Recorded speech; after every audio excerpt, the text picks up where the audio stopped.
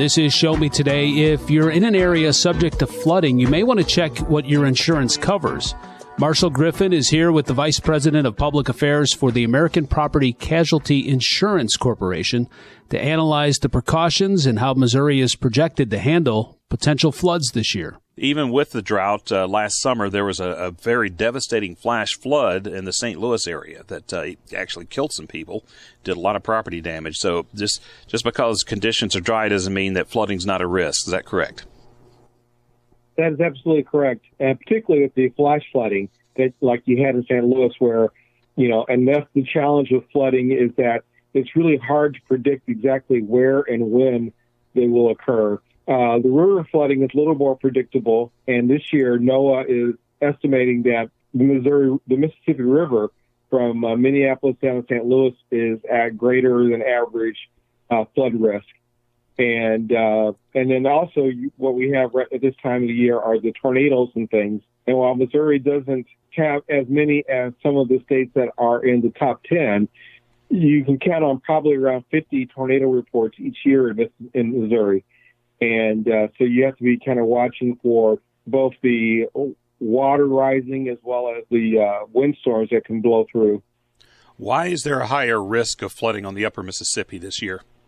From what I understand, a lot of it has to do with the snowfall this year. We've had a little bit more snow this year, and so that's putting a little more pressure on the contributaries to the Mississippi River, and so from the northern part of the river is expected to be a little bit more flooded than it has in past years. You're listening to Show Me Today. This is Marshall Griffin. We're speaking with Jeffrey Brewer with the American Property Casualty Insurance Corporation. Now, this is the time of year we can expect floods, as we've mentioned already. Remind us of some of the really significant flood events Missouri has seen in recent years. Last year, St. Louis had a major flash flooding event that created a lot of property damage, and I believe there may have been one or two lives that were lost in that. And then as you go back a few years, there's been a lot of flooding. I'm from Iowa, and I remember in 92, 93, we had a lot of flood events. And then there was a really major flood event back in the 20s that was particularly widespread and deadly. So flooding is something that we ought to be really watchful for because, even a 1 inch of water is estimated to cause, could cause up to $25,000 in damage.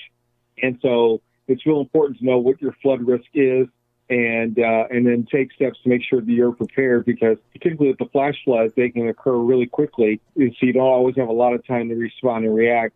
So advanced preparation is the key. Are there any common misconceptions about what's in a homeowner's policy when it comes to natural disasters? Yeah, most wind-related events are going to be covered. Most hail events are going to be covered, but flooding is not covered in your standard homeowner's policy. And a lot of people don't realize that.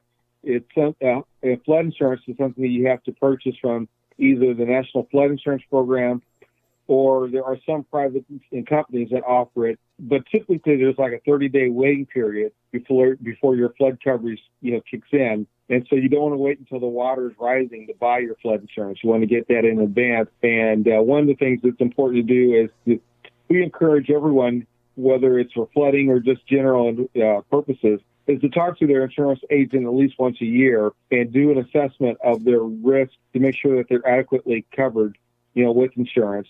And at that time, you can, look at purchasing flood insurance either from your agent, or if you need be, you go to the National Flood Insurance Program and purchase flood.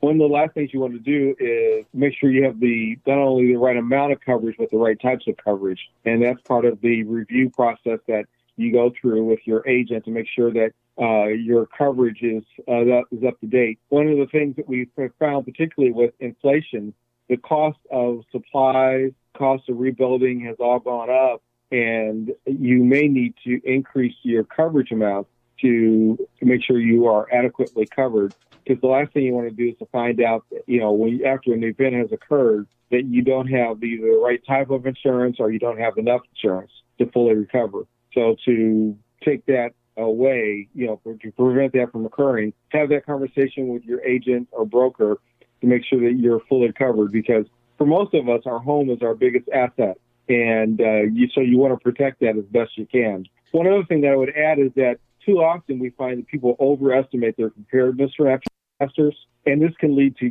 gaps in preparedness and gaps in their insurance coverage.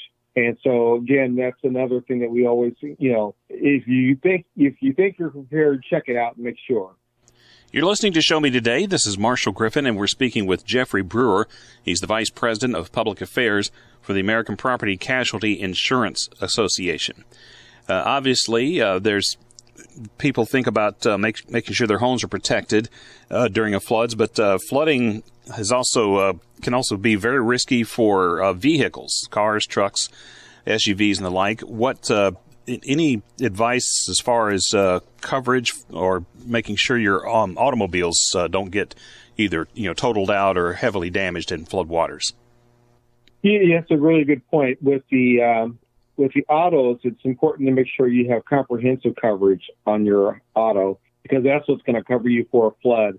The other thing is that if your car is in flood waters, be careful about starting it up or driving it if like the floorboards are wet, or if you think water has gotten up into the engine, because the electrical parts of the car can be damaged, and that can ruin the whole engine, if you try and drive it while it's still wet.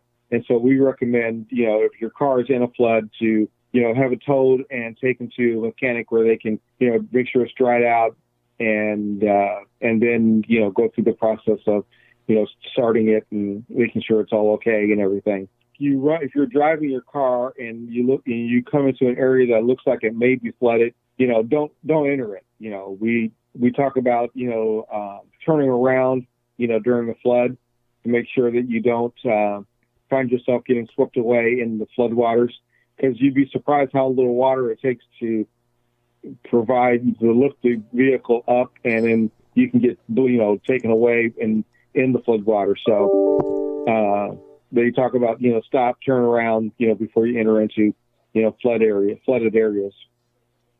Are there any particular home improvements that someone can do to help, make certain safeguards when it comes to flooding?